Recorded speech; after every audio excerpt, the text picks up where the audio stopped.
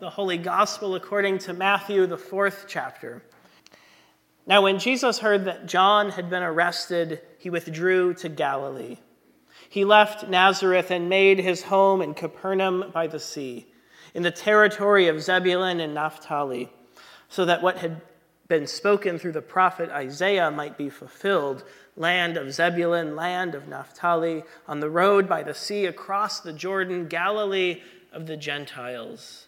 The people who sat in darkness have seen a great light. And for those who sat in the region and shadow of death, light has dawned. From that time, Jesus began to proclaim, "Repent, for the kingdom of heaven has come near." As he walked by the Sea of Galilee, he saw two brothers, Simon, who is called Peter, and Andrew, his brother, casting a net into the sea, for they were fishermen.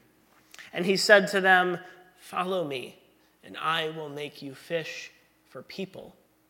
Immediately they left their nets and followed him. As he went from there, he saw two other brothers, James, son of Zebedee, and his brother John, in the boat with their father Zebedee, mending their nets, and he called them. Immediately they left the boat and their father and followed him. Jesus went throughout Galilee, teaching in their synagogues and proclaiming the good news of the kingdom and curing every disease and every sickness among the people. So his fame spread throughout all Syria, and they brought to him all the sick, those who were afflicted with various diseases and pains, demoniacs, epileptics, and paralytics, and he cured them. And great crowds followed him from Galilee, the Decapolis, Jerusalem, Judea, and from beyond the Jordan. The gospel of the Lord.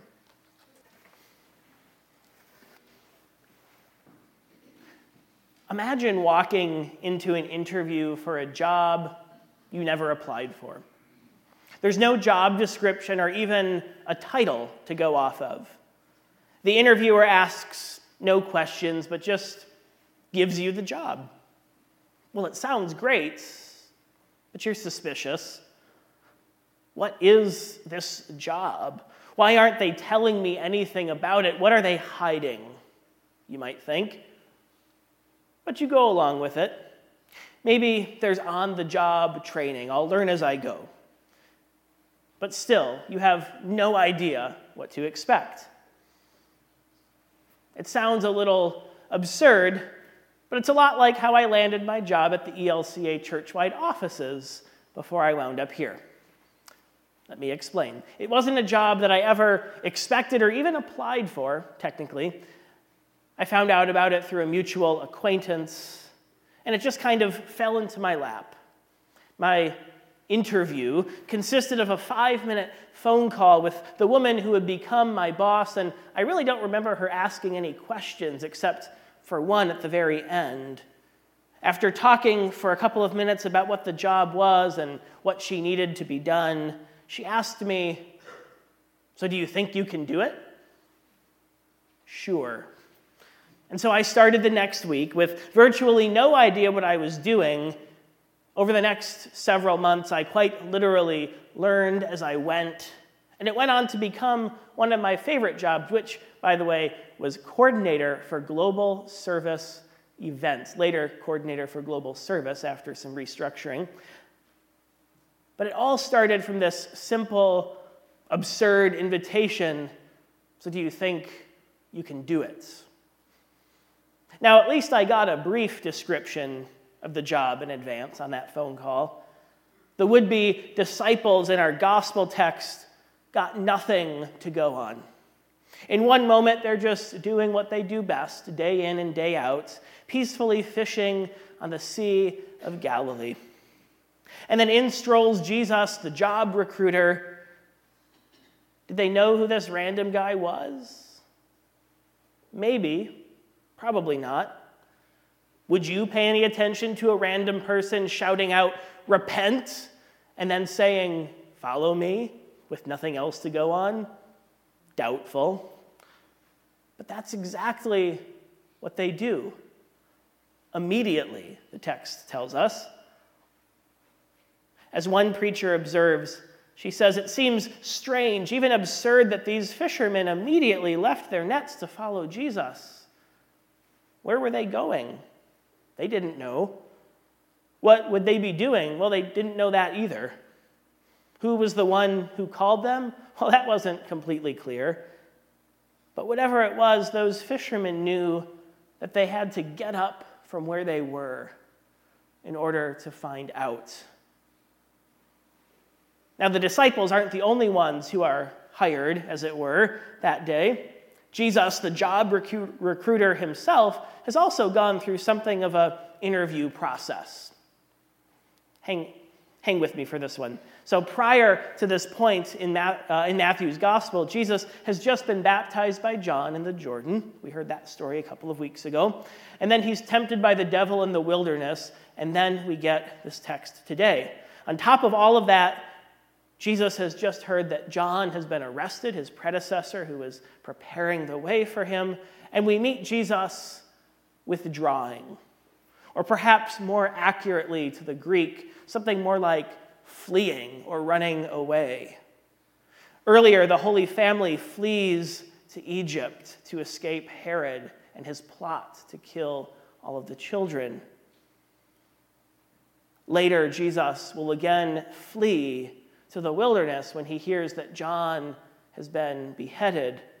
And in all of these contexts, the key players are fleeing. It's the same word in Greek. They're fleeing because of violence or the threat of violence. So Jesus had every reason to give up, to abandon ship, to avoid doing the life-giving, saving work that he had been called to do. It was, as one writer puts it, the temptation after the temptation. A bit perhaps like a test during a job interview or a curveball question that makes you want to shut down then and there. But Jesus, like the disciples that he will soon call, steps right into the heart of the risky business of challenging the violence of the empire, preaching good news of the kingdom of heaven and a new way of life to those who need to hear it. Because this work is critical. People are hurting, lives are at stake, real people, real lives, real problems and challenges. It's a daunting job description. Jesus gets that, and so he invites others into that work to do it together, proclaiming good news, curing every disease and sickness. And before long, in case you haven't grown weary of the job interview illustration yet, we catch a glimpse of the compensation package, a reputation that spreads and soon attracts a community of people throughout the empire. Those last couple of verses, people of all nations and races and religions and abilities. This is good news worth spreading. Good news for all people. And so what starts at the beginning of this passage with Jesus fleeing for his life ends with Jesus and his disciples stronger and bolder in their work and their witness together. It's quite the drastic change. So there's a job offer for us on the table. The duties are laid out in our baptism. We heard those words last week in our affirmation of baptism. To live among God's faithful people, to hear the word of God and share in the Lord's Supper, to proclaim the good news of God and Christ through word and deed, to serve all people, following the example of Jesus, and to strive for justice and peace in all the earth. This is what it means to follow. Jesus calls us as we are, where we are. No special qualifications or education or experience levels needed. Only that we are washed in this font, fed at this table. Because none of us is particularly qualified for this job at hand that Jesus calls us to, and I can assure you, a seminary degree makes it no better. Left to ourselves, it's easy to mess things up pretty badly. Left on their own, the Corinthian church in our first reading had managed to splinter their community into so many divisions and factions based on who baptized them. But Paul is quick to remind them, this isn't about you. It's about Christ, the one who called you. It's not about who baptized who, as though this is some kind of competition for who can baptize the most people. This is about proclaiming the gospel, which itself is an interesting word in Greek. It's only one word, and we translate it as three. It means something more like to gospel as a verb. It's kind of hard to wrap our mind around that in English because we're not used to hearing that word as a verb. But it's an action, to gospel. So ultimately, it's not about what we say or saying the right things, but how we live. Maybe you've heard this before, but St. Francis has famously said, preach the gospel at all times. If necessary, use words. The call of Jesus and the reminder of Paul is the church's invitation, follow me, and gospel. This is an invitation to get swept up in a movement that's so much bigger than any of us individually, as together we embody good news that has the capacity to transform the world. In our service to others, in seeking God's justice for the whole creation, whether in our jobs, as some of us dressed up for this morning, or just in our day-to-day existence, where we are, as we are. Jesus doesn't call us to be something that we're not. He calls us to be who we are and to offer what we already have. Each of us is called. Each of us is capable of being God's agents of transformation in the world. And Jesus calls us by name. And there's power to that. It's proven that personal asks are much more effective than mass marketing campaigns, right? I get so many postcards in the mail all the time inviting current residents to go to the church up the street or go to the restaurant that just opened up, right?